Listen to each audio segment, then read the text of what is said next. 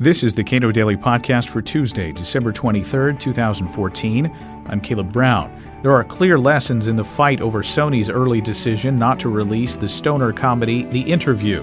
It shows that speech, even in the United States, may be subject to the whims of people who threaten retaliation. Journalist Mary Catherine Ham, author of a forthcoming book on free speech and self-censorship, says if we can't stand up for stoner comedies, what's next? So this week, the United States of America, Sony Pictures, 5 major theater companies, came together in a great act of cowardice to decline to show The Interview, a Seth Rogen and James Franco vehicle objected to by the head of the North Korean state. So now there's an American comedy, an American stoner comedy, one of our greatest exports, that will not be in theaters because Kim Jong-un has an issue with it. And this makes me angry. Sony's response to this, if you're looking at it from a purely business perspective, someone has a whole lot of emails that would potentially be very embarrassing. And from a purely monetary perspective, can you at least understand that they're concerned about both liability, that they're concerned about the revelations that may be contained? Yes.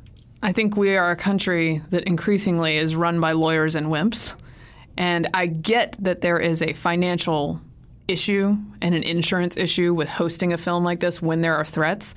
I also think that it is sometimes the duty of American companies and folks in America to stand up for free speech even when there is danger and even when there is liability, and to work with something like Homeland Security to figure out if those threats are real, and to hire people to work on that because the free speech issue is pretty big. I think there's another speech issue as well, which is George Clooney spoke to this when he put together a petition for Hollywood that no one would sign to back Sony in releasing this film. Why wouldn't they sign it? Well, because the Sony emails that had been released had embarrassed some of the Sony executives with their ill-advised Obama jokes. And so everyone in Hollywood went, well, I don't want to be aligned with the guys who made ill-advised Obama jokes. I'm not that guy. That's another form of self-censorship allowing for the larger form of self-censorship. Those guys were so scared to even be near the people who had those emails released that they were unwilling to sign on to this petition for free speech, which is frightening to me. So, it's weird because this is not a state actor, at least within the United States, suppressing speech. This is a foreign entity, we are led to believe strongly, right, that is essentially cowing a private group into submission, effectively. Yeah, and the thing about censorship is that you don't need the government to do it if you're willing to do it yourself. And I think what sort of depressed me about this incident, which is why I started a petition of my own on change.org to have Sony release it, is that I thought this was an easy win for us. On the financial side, I thought Sony would go, thank you for all this awesome free press. This is the movie the dictator doesn't want you to see. Americans would go, a stoner comedy that a dictator doesn't want me to see. I'm in. We'd all have a great Christmas day. They'd make a bunch of money, and we'd move on. So the cave-in actually surprised me. And I thought, there's many things that Americans don't stand up for, but stupid comedies I figured was in most people's wheelhouse. You would think. Like, we're not all versed in foreign policy and maybe don't notice how appeasements on a world stage might affect us. But surely we understand the precedent set by telling Seth Rogen and James Franco they can't release a film because a crazy dictator disagrees with it. All right. So you've started a petition. What are the basic requests that you are making there? It just says, Sony, please release this thing so that we don't set this horrible precedent for the future where you've already got production shutting down. Steve Carell had something that was going to be based in North Korea called Pyongyang that's been shut down because they're skittish about another North Korea film. So there's that project. There's other projects that we won't even know about that we'll be deprived of because of this chilling of free speech. So I just said, Sony, hey, you made the wrong move. President Obama and I are on the same side on this. You made the wrong move. Let's reverse it. I swear I'll watch it wherever it is. we Americans get a kick out of ticking off dictators. So let's make it happen. There was a few calls, at least among Twitter folks, to have the U.S. government purchase the film and then release it into the public domain. I think that's probably more appropriate for Kickstarter. Yes. To buy the film and then release it. Yeah, we can manage that. The one thing I do think, and I'm not somebody who thinks that the federal government needs to speak up on every single issue all the time. This is an issue when there were actual threats from a foreign entity that I felt like, hey, the American government should say, Sony, we got your back on this. We want to help to protect this kind of thing. And I didn't feel like there was a ton of readiness to deal with that situation. And I think in general with the federal government, there may be a lack of awareness or plan for dealing with cyber warfare in the future of this kind. Now, the Sony hack, as it's come to be known, is really just the latest in a recent, but it seems very long history of self-censorship. Cato Institute recently published The Tyranny of Silence by Fleming Rose and his experience in a Danish newspaper having published cartoon depictions of the Prophet Muhammad. They went ahead with it and endured a violent reaction around the world. Now, that this is not quite to that level, but which is why it should be easier to stand up.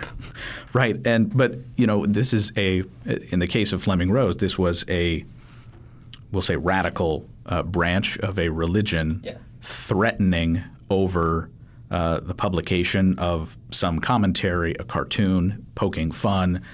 South Park has also faced a very similar problem internally within their own company. But in North Korea, the religion is that family. And so it really is there are close parallels here. Well, and some of the commentary in the wake of each of these things, obviously Mr. Rose's situation being more drastic than this one and more dangerous, there's always depressing commentary from many Americans in the wake that says, well, we shouldn't offend people, and shame on you for having offended them. That is a horrible standard for speech, and yet it is one that's creeping into universities, that's creeping into daily life, and it's chilling of free speech. It ends up making all of us sort of act like political candidates, couching everything exactly right because you don't want to lose your job because of some errant tweet. So I think that's really problematic, and I think one of the things that bothers me about the Sony thing is Hollywood, that's constantly patting itself on the back for its moral courage because it stood up to the Bush administration. Congratulations. Half the country's been doing that for 10 years with no consequence.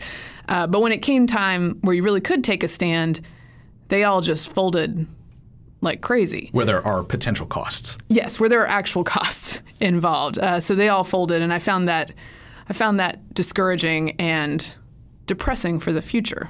Cards Against Humanity recently tossed out a card, and this is a game that is patently offensive. That's the point of it. And that's the fun of the game. But I believe they threw out a card that said a passable transvestite, which believe was like an potential answer to one of their questions. And it seems like if anybody's going to take a stand to say, look, we're just going to offend everybody, it would be those guys. Right. And the point of the game is to be equal opportunity offensive. That's the entire reason it was created. I have enjoyed Cards Against Humanity because it sort of does get this cultural pass, and you can have some fun with it, and people do get out of their daily self-censorship and can just engage in this, probably after a couple drinks most of the time. And it's good fun. The problem is once Cards Against Humanity takes one card out and admits, yes, our game about offending people probably shouldn't offend certain people, then everyone can make a complaint, and everyone will start making a complaint. And I think the irony, that of course started with a viral Tumblr post, and someone burned the card dramatically. The irony is that Cards Against Humanity offends everyone. By saying you'd wish not to be offended by them, you are removing yourself from humanity. We're all in this together, man. Even passable transvestites. So let's just have fun playing the game. And we're not allowed to do that anymore. I do think it is hilarious, darkly funny, much like South Park, that the guys who have built their career making fart jokes with paper dolls, essentially, may be the bravest artist in this country. They have represented Muhammad. Netflix and other streaming services have declined to show that. Comedy Central declined to show it. They go all in, and they do it, once again, equal opportunity offense, and that's how it should be. And all these other guys who pat themselves on the back of the Oscars every year should be ashamed that the fart joke guys are taking them over. I'm glad they're showing the way. Was there this kind of problem when Team America World Police came out? Because one of the things that I loved about that movie in particular was that you are taking on somebody who does pose a real threat to particularly South Korea and other countries around the world. But for some reason, I don't recall anything to this level of offense taken and cowing that had occurred. Yeah, I don't remember it being an issue. I think to an extent the creators of South Park, much like Cards Against Humanity, because they go all in, because they're going to offend everyone goes, oh, well, that's that thing that they do. And it's really powerful that we have those people who can do that, which is why Cards Against Humanity backing off is discouraging. But I don't remember this being an issue. And I do think that the increasing self-censorship and overt censorship, frankly, on college campuses might have something to do with it, that the generation coming up has learned so thoroughly that they are entitled to not be offended by anything, that they're more willing to let this kind of stuff go or even fight against the release of something they find offensive, which is sort of shocking, especially for young people. You see this on college campuses all the time. At Wellesley, they had a statue, a piece of art, modern art. It was a very human-looking man in some tidy whities sleepwalking through the courtyard at the quad at the university. And I believe there was a giant protest because the figure of that man could be triggering to women on campus who might have experienced sexual assault. So you literally had liberal groups on campus fighting against a piece of modern art on campus. I mean, that's where we are, and it happens all the time. Mary Catherine Ham is a journalist in Washington, D.C. You can read more on the dangers of self-censorship in the new Cato book by Fleming Rose, The Tyranny of Silence, available for sale at cato.org.